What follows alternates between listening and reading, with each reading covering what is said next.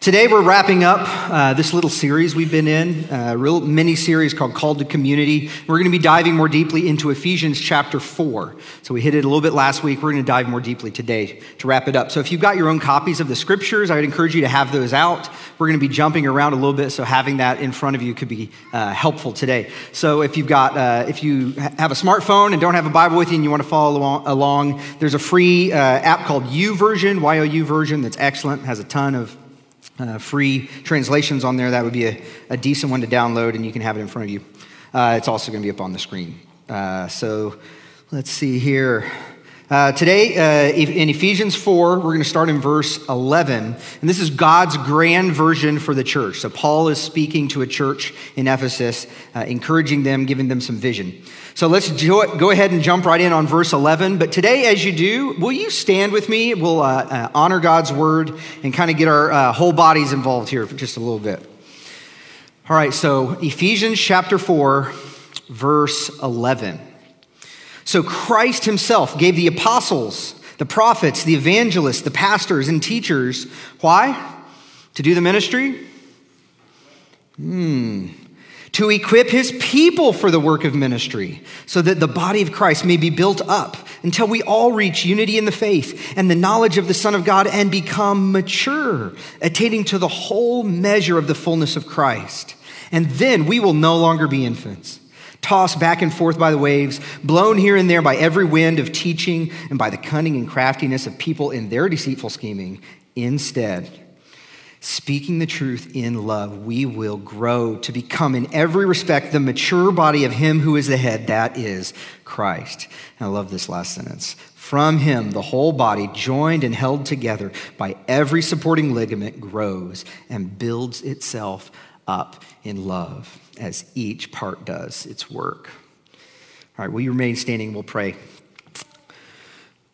Jesus, as I read that, even though I've been preparing, I'm preaching, that's just such a powerful picture of what church could be and what it seems like you've got in mind. Lord, we want that. So Lord, please continue to grow that in our church. Help us to keep taking steps individually and as a church so that we can be that and do that for others. And I pray this morning as we're all here and we're standing, and whatever things that we're bringing in, each one here and online, I pray that you would help us to feel your presence there. Even with the distractions or the fears or the anxieties, whatever we're bringing in, Lord, please be present with us. And I pray that you would use where we're coming in today as a stepping stone to engaging with you this morning through your word. Thank you for your care and that you have time. Amen. All right, you can sit.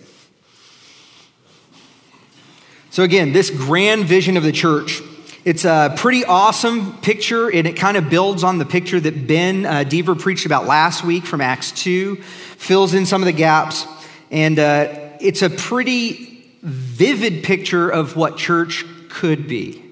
And when it builds itself up in love and everyone's doing the work of ministry. So last week, Ben introduced two models of church, and I think these are helpful to kind of re-hit. So what might be called the traditional or the institutional model of church.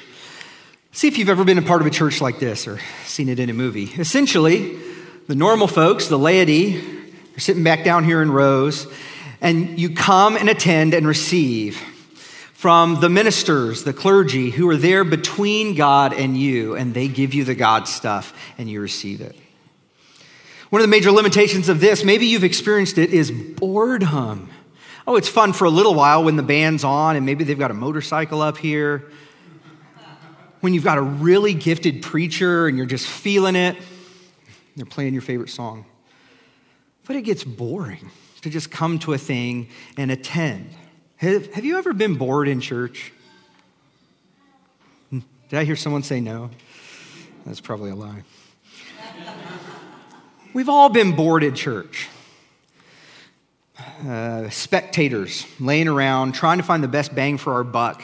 And we do like we do at Target or at Amazon. It's easy in church today, especially if it's organized in this way, to go try to find the best church for you, to try to find the one that has the best programs for you and your kids. Again, not all bad, at the lowest cost to you, maybe financially or time. If you can just come and attend and get fed and go home, that's great.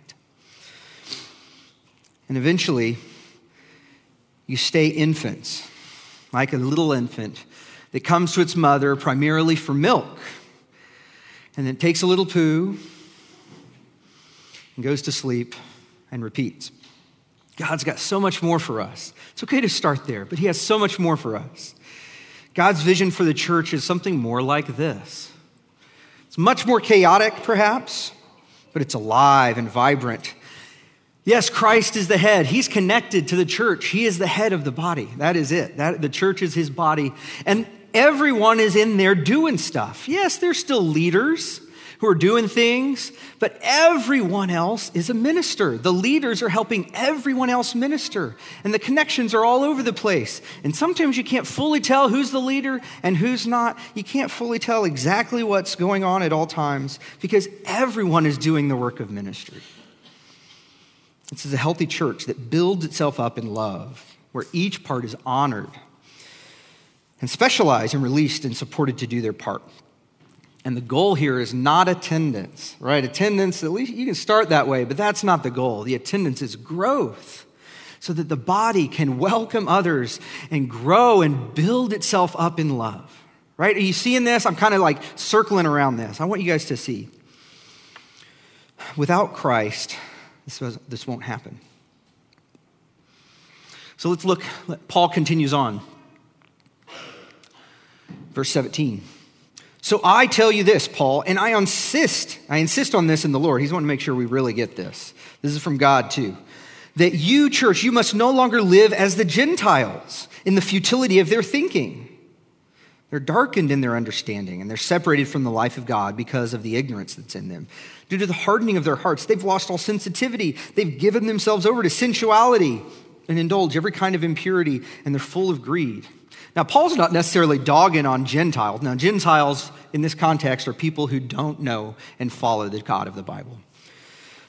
He's not necessarily dogging on Gentiles. He's trying to show the contrast. He's saying, without God, this is all you got.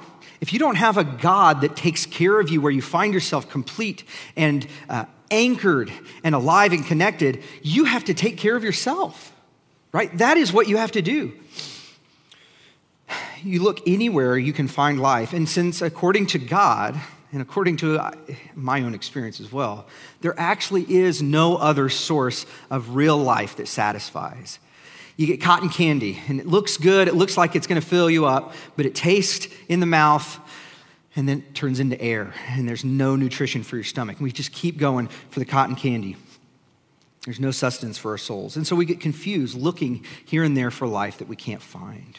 And our thinking becomes darkened, pursuing sources of life that do not actually exist.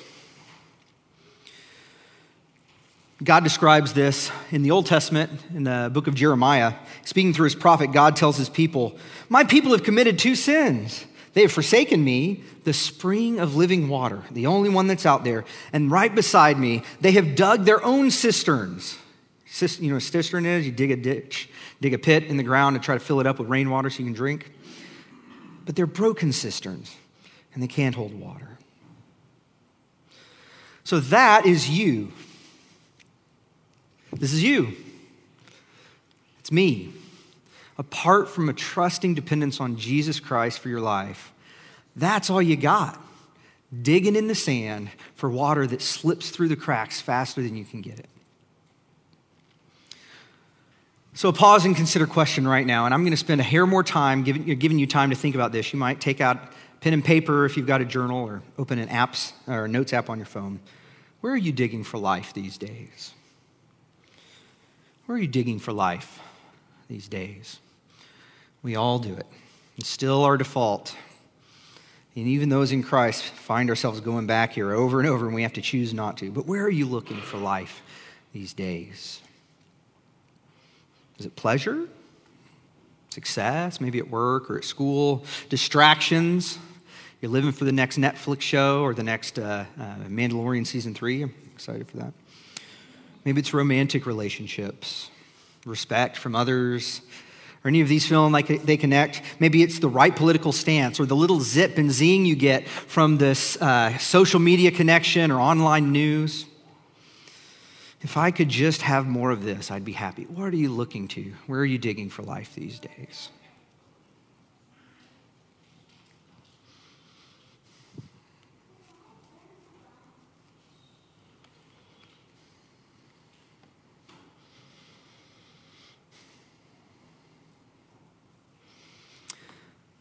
Frequently, the last few weeks, months, I've caught myself kind of halfway bent down with the door open to the fridge, and I'm looking. But I don't know what for. I just stand there. And I've caught myself, and this probably isn't true for everyone, but I've actually caught myself at times opening the fridge and realizing I'm just standing there, and I almost sense a voice, "Dave, what are you looking for?" And I feel like maybe it's my soul, or I recognize, and in the moment, the answer comes to me, comfort. I'm looking for comfort. For me, historically, I've looked to food to cope with negative emotions. So I was looking for comfort. Where have you been looking for life these days? We all do it. Let's continue on and round out, which is my favorite part of this passage. Starting in verse 20. Paul says, "That, however, is not the life you all learned when you heard about Christ and were taught in him accordance to the truth, with the truth that is in Jesus. You were taught, with regard to your former way of life, to put off your old self, which is being corrupted by its deceitful desires." It's deceitful. It's futile. There's actually nothing there. Put off your old self and be made new in the attitude of your mind, and put on the new self, created to be like God in true righteousness and holiness. Therefore, you must each put off falsehood. And here it's not specifically talking about like telling lies, but being false, not bringing the real you. Put away falsehood and speak truthfully to your neighbor. Why? Because we're all members of one body. So let's put away falsehood. Put off and put on. So yeah, put off your old. Put on the new. Put off. Put on. Put off the old way of life where you used to make life work apart from God. Put on the new life that God has given you in Christ, where you actually get to trust and rely on God, and he provides for you. And you live out of that place. Put on your new identity that God is giving you. Put off these old behaviors you used to live in, right? Before Christ and after Christ, but the way of life that you had before Christ. These behaviors sometimes can be, very obvious sin patterns, stuff on the surface that it's easy to see, stuff you might naturally think of in the list of, sins that you would put up. So things like sexual sins, right? Maybe that's what the behavior that you've been looking to. Any sort of sexual activity outside the bounds of biblical marriage, which is one man, one woman, one flesh, one lifetime. That could be hookups, extramarital sex, pornography, the list can go on. Maybe that's where you've been looking for life. Old self can sure look like that. Maybe it's substance addictions, alcohol, coke, meth, prescription drugs. Maybe it's abusing others in some way, lying, being greedy, prideful. Old self can have a lot of obvious contours, right? And those big behaviors, those will really hinder your ability to live out of the new self. They're going to really trip you up, right? And it's going to really hinder your ability to be healthfully in community. And there's times where that's the first step. So we don't want to be primarily or only about behavior management, behavior modification in the gospel, but that's a big part of it, oftentimes to start, because you can't get to the lower stuff, the deeper stuff, until some of this stuff gets removed. But I want you to see that there's always something more under the surface. What's driving the behaviors? That's the real stuff, the real work that needs to happen. That's the real strongholds of your old self that God is lovingly trying to help you heal so that you can put off even that and put on the new in the deep places of your heart. We all develop these false selves from childhood. We talked a little bit about this a couple weeks ago when I preached. We were talking about the masks we tend to put on God because of our experiences growing up with our own parents or our caregivers. We put a mask on God thinking that God is just like my parents. Or God is just like this major leader in my life, right? We also put masks on ourselves. So we talked a lot about that, masks we tend to put on These false selves develop early in life, strategies that we learn to make life work, oftentimes in difficult situations. And in a way, you can think about this one, tell me what you think. In a way, I think these strategies to make life work, to cope when you're a young kid, they were necessary to get you through. And so as we move into the new self, I think we can look at the old self and have at least an aspect of compassion. I think even for a time, God allowed and even gave you those ways to make life work when you had nothing else. But then as you grow up, as you begin to mature and become an adult, those don't work anymore. They actually cause havoc in your life and havoc in other people's lives. And so God is loving you, trying to call you out of this old self where you can live and experience and walk in freedom, right? So maybe it's helpful for you to see that you don't have to completely hate your old self. There's something there that can be blessed, perhaps, as you move on. These false selves run amok as we grow up. What do you think might be some of the contours of your false self? Is it maybe being performance-driven? Like, I feel like in order to get love and acceptance, again, that's ultimately what we all come into the world trying to find. Maybe you felt like you had to perform. If I perform, I'll get love and acceptance. We bring that into adulthood. Is it self-sufficiency? You feel like you can't rely on anyone, and so ultimately, whether you're with people or not, you keep others at a distance because I got to take care of myself. Is it people-pleasing? I'm going to get life and happiness and connection and love and acceptance by just making other people happy? Man, I can resonate with that one. Or maybe it's being invisible. The need to be right, the need to be best, the need to be most. All of these things take the deeper work to heal. These take the deeper work to be healed. Because what was broken in relationship has to be healed in relationship. It takes community to heal. It takes community. One of the main missions of the church, in fact, is to help people heal in relationships, built on and empowered by God's Holy Spirit. Another book in the Bible, James, another church leader writes to another church. In James 5:16, he says, "Therefore, in light of this kind of stuff, you should confess your sins to one another and pray for each other." Why? So that God will accept you? So that you can be forgiven? No. So that you can be healed. We need the context of community to experience healing. God's vision for Christian community is to be a place where we can learn to put off and to put on together. Because what was broken in relationship, even in distant relationships, most all of our significant deep hurts and pains and strategies to make life work, they come from some sort of relational dysfunction with others. What was broken in relationship has to be healed in relationship.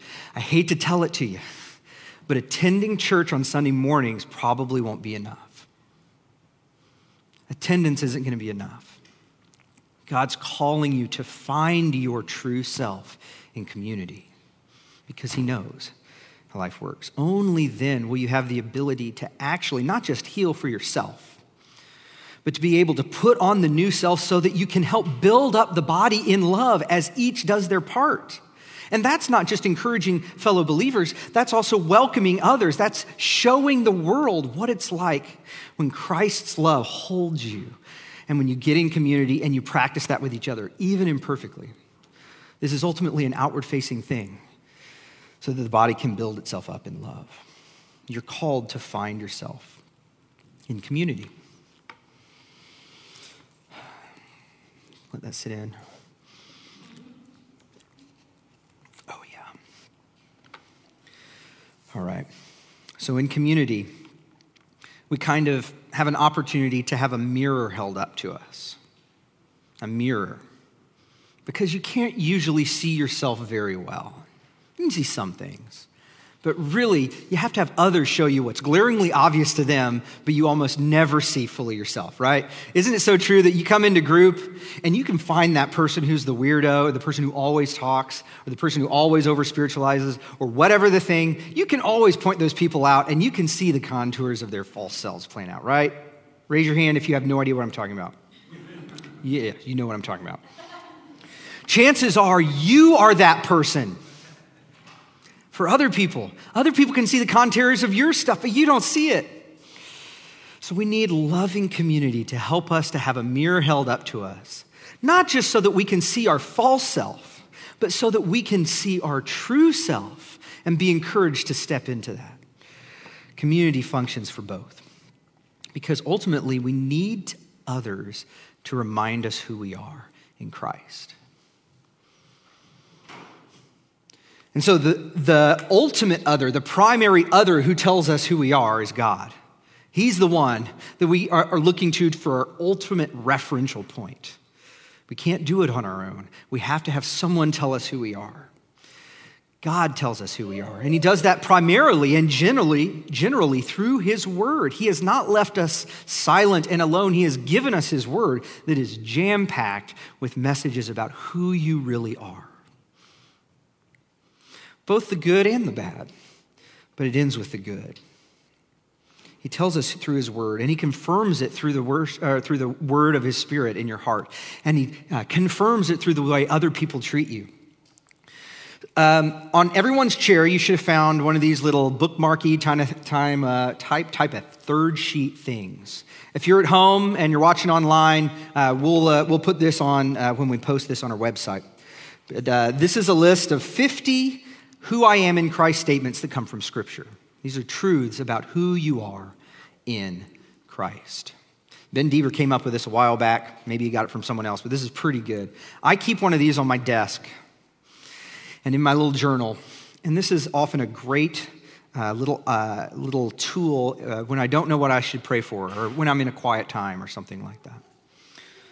Sometimes when I'm really feeling down on myself. I'd encourage you to take that home and maybe protect it, value it more than you would a handout at church. Maybe you put it on your fridge.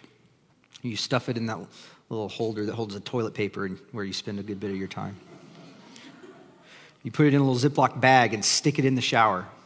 Put this somewhere. We need the truth that God has revealed about who we are in Scripture. We need it. We need it. We need it. These truths include things like, if you're in Christ, you are chosen. You are chosen. You are wanted in Christ.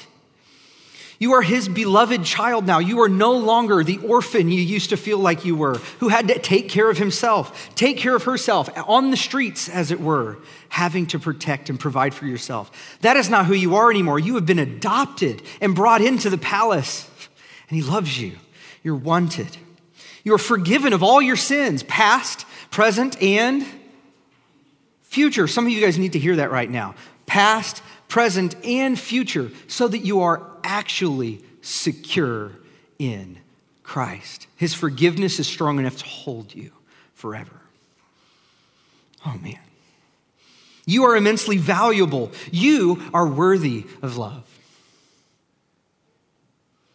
Not because of something you did, but because of who you are in Christ and because he loves you.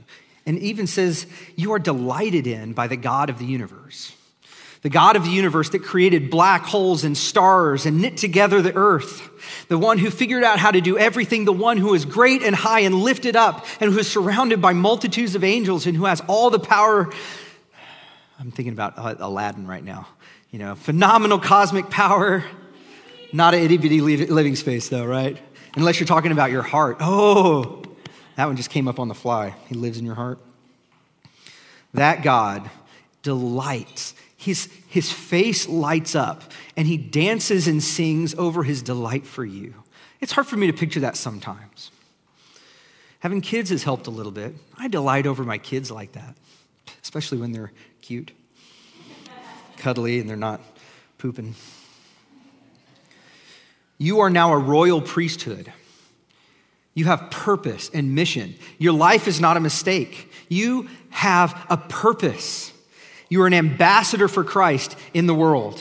You are strategically and specifically and uniquely gifted and made to reflect who God is to the world. Did you know that? You are uniquely made and gifted to reflect a part of God to the world. to show others something about what he's like, and to build up the body of Christ. We may know these things. These things. We may know these things from the Bible. You must. This is the foundation. But if you're like me, and maybe you've experienced this, a lot of times knowing doesn't go far enough to put it in my heart. These things are usually experienced through community, when we see other people treating us this way. Yes, we may know this, and in a way, this is sufficient to know who God says you are. But to really experience it, to start to put off and to put on, we have to experience other people in a prolonged and genuine way, treating us the way that God says that we are. We must experience God's love through his body, building us up in love. We need community to experience and to let it really sink into our hearts who God says we are. To experience the affirming and acceptance of others. We are loved by God, but we really get it. We really feel it when we're loved by others who follow him. Right? Starting to get where I'm going? It's both and. So how does this play out in community as we kind of head towards the end here? How does this play out? As you may have experienced, being a part of a large church gathering has value. We do this on Sunday mornings for a purpose. There's some things that we really value about this time together that we can't get other places.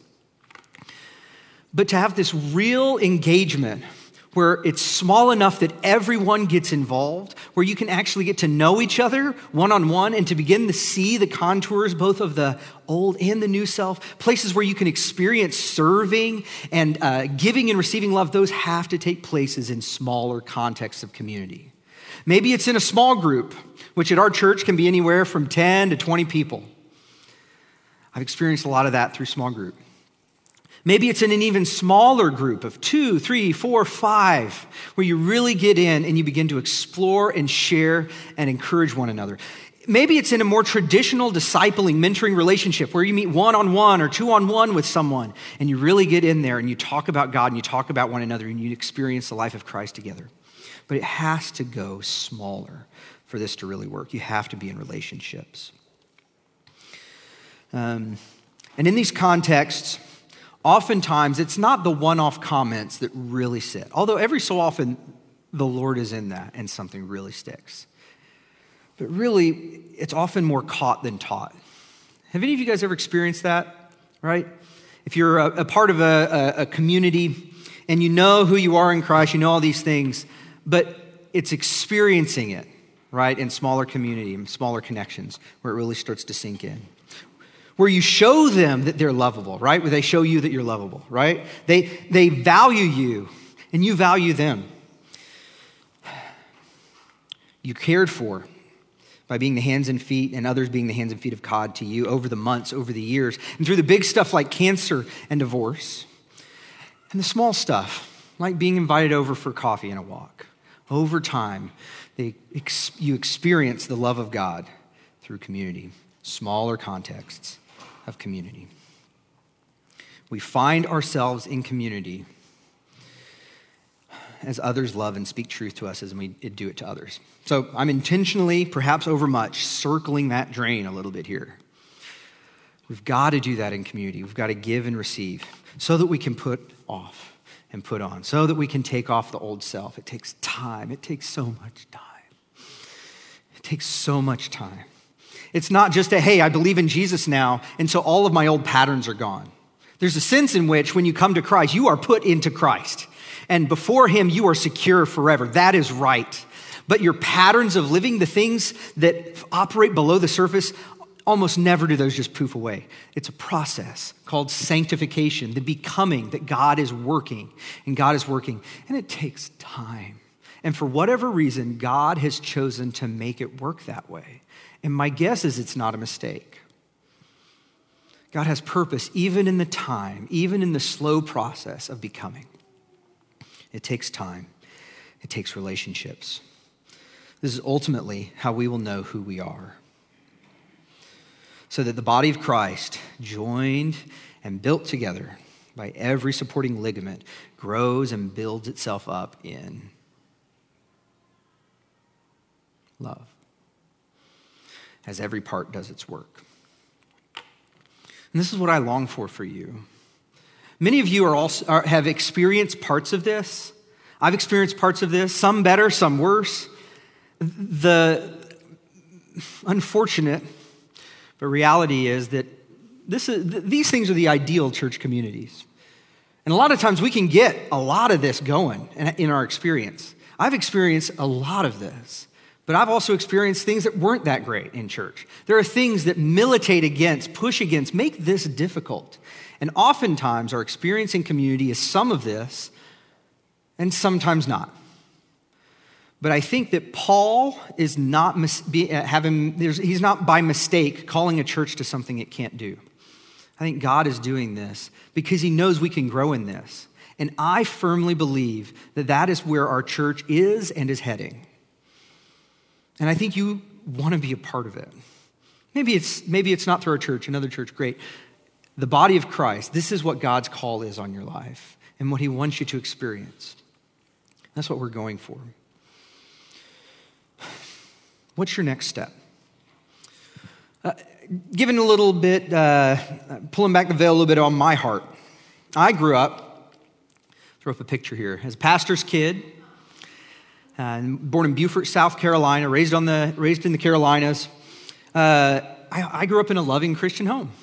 I did.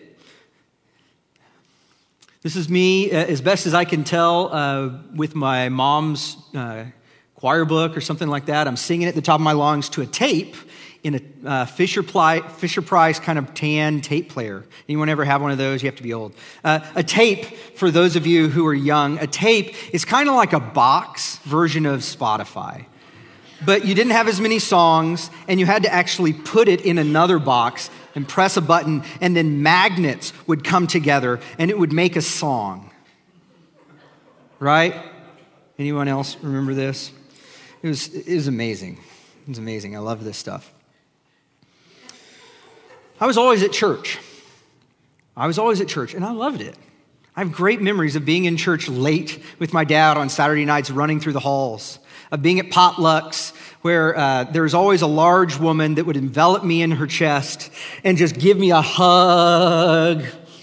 That was my growing-up years. That happened like 30 times a week. I felt loved at church. Felt loved. But like all of us, I also grew up in a world that wasn't quite what I was made for. And so I had to figure out how to make it through difficult things like pain and loneliness and sadness and anxiety. I developed a false self, just like you did. I developed a false self. And it happened fairly early on, probably not too long after this picture. I developed a false self. And it worked, at least for a little while, kind of. I compensated with from this kind of deep sense. I ended up getting this feeling. One of the main contours of my false self is that I'm afraid that if people knew the real me, you wouldn't want me. I don't know exactly where I got that from. I've got some ideas. I think there's some scenes maybe that make sense. But I got that pretty strong. And so self-loathing, secrecy developed pretty quick. And so I tried to compensate by trying to appear all together when I was with people. And this was pretty unconscious as a kid. My false self tries to be good so that you'll value me. Tries to be smart, reliable, be in control. Oh, that's a big one. Jen can tell you that one. When we first got married, I needed to tell her the right way to cut the onions, and I was not joking. She did not appreciate that. Part of this is I have to look, to protect myself, I feel like I have to think through everything from every angle to stave off disaster and pain. So I will overanalyze and look at everything. I can be defensive because I feel like I need to be right, be secretive because I can't let you know the real me because you'll reject me. You kind of get the idea. I've had the privilege over the years to lead out in our sexual recovery and health group that we have here called Pure Desire Group. So we partner with a ministry called Pure Desire Ministries for material and training to help folks who are looking to find healing and freedom from their unwanted sexual behaviors and from the trauma, betrayal of other people's addictions. I've been proud to be a part of that. And even though when I started leading my first few groups, I was the leader, and I had been many years sober and had experienced freedom from my own journey with addiction to pornography. So it's a part of my story. It makes sense if you kind of understand some of the contours of my false self, how that could develop. But I had experienced freedom for a while, but I was shocked. I was genuinely shocked at when I got into these groups and we're going through this stuff together, and I'm doing the work along with the guys. And I needed healing too.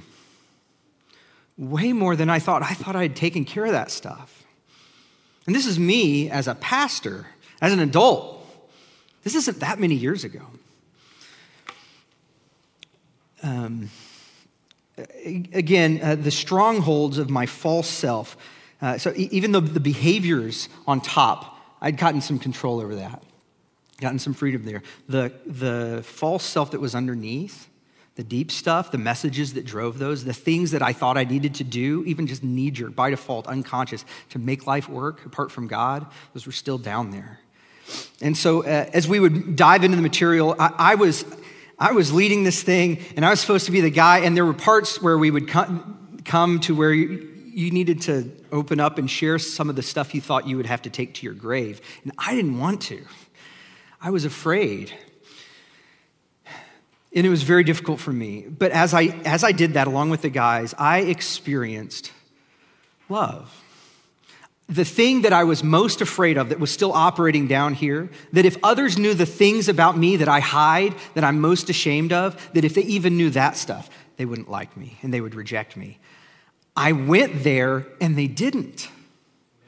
I experienced the truth of God's love for me in community. I had to experience it from others to really know that it was true. I've known that God loves me for a long time. They kept loving me, kept being present with me, kept encouraging me to take off the old and put on the new, held up the mirror in loving ways. And it's changed me. I thought I was already good. It's changed me. Ben Deaver and I, kind of as I head down the end here, Ben Deaver and I, he was the leading worship over here. We've done ministry together since 2008. We've gone through a lot together, and he helped me co-lead that first pilot group of 7 Pillars of Freedom for Men. And so he was with me as I was doing some of this work. And he knew, I think before, but also especially through this time, that one of the biggest things that I needed to take hold of, to put off and put on, was to believe that I was loved. Indeed, my name, that you can see it on my shirt, David, means beloved. It's my name, but I didn't believe it. And so every so often, even to this day, Ben will call me in person or on Slack. He'll call me Dave the Beloved, because he's reminding me who I am. I need community to remind me who I am. And this really helps. This is stuff we can do with each other. You don't have to be a part of a relatively intense, concentrated form of community like 7 Pillars, although that could be really sweet. This is Christian community where we are called to find ourselves as we love and experience God's love for us in community. We can really find our true selves in community if we're willing to take a step. So as the band comes up, who knows the real you? Who knows the real you? Does anyone know? Do you have anyone who really trusts you enough, or that you trust enough to speak into your life? If you're not in the context of a small group, I'd say that's a great next step. Go check out the board, check out online, jump into a group. That's something you can do. Put yourself where community can happen. If you are like me, recognizing that you want to take some next steps in your own healing journey with your own sexual behaviors or stuff connected to your sexual health, I encourage you to contact me if you're a man. And if you're a woman, contact Jen and you could get on the wait list for the next group. We've got another 7 pillars round that Chuck and I are going to lead starting this month, so it could be a great time. Get connected to a group. If you're already in a small group, I'd encourage you, practice, we're going to get it, being a minister. This can be really simple. You don't have to be a professional minister to be a minister, right? The whole body builds itself up in love when we care for one another. Come to group having prayed the prayer on the way, God, show me someone who I can build up. See how he would encourage, or he would use you to encourage someone. I promise he will. Maybe you need to practice speaking more boldly words of truth and life and love to one another in small groups. Maybe you're the one that needs to be more vulnerable and accept words of truth and life and love from others. Maybe you need to practice engaging more deeply with one or two and taking leadership in that way. Opening up yourself, opening up your life and see what God would do. What's your next step in finding your true self in community?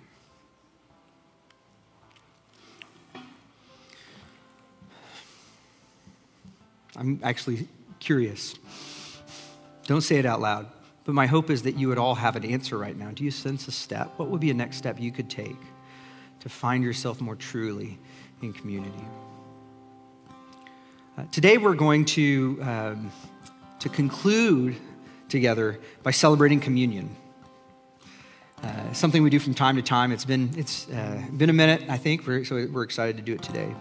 Those who trust Christ, those who put your trust in him and are found in him, this is for you. We all are members of one body, and so we'll have one loaf of bread that we break and one cup that is distributed among a few. And this symbolizes that we are all a part, we all partake in one Christ, whose body and blood was shed for us so that we can take off the old self. We had no ability to take that off apart from Christ. But through his work on the cross, we can put on the new self that he is giving us as a free gift in Jesus. And we can keep taking off and putting on.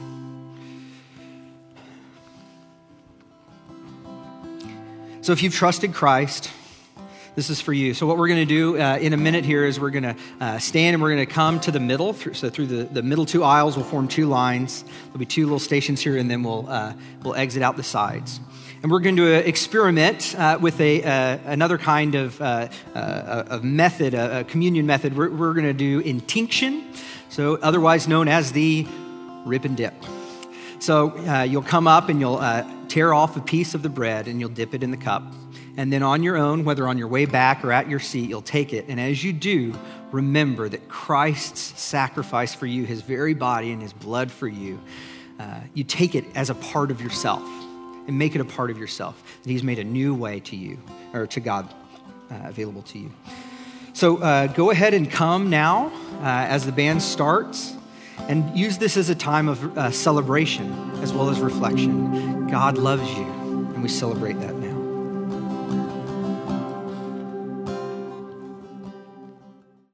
This teaching was recorded by Tallgrass at the Well. We're building community together by inviting people into the way of Jesus. For more resources like this, visit tallgrassatthewell.church.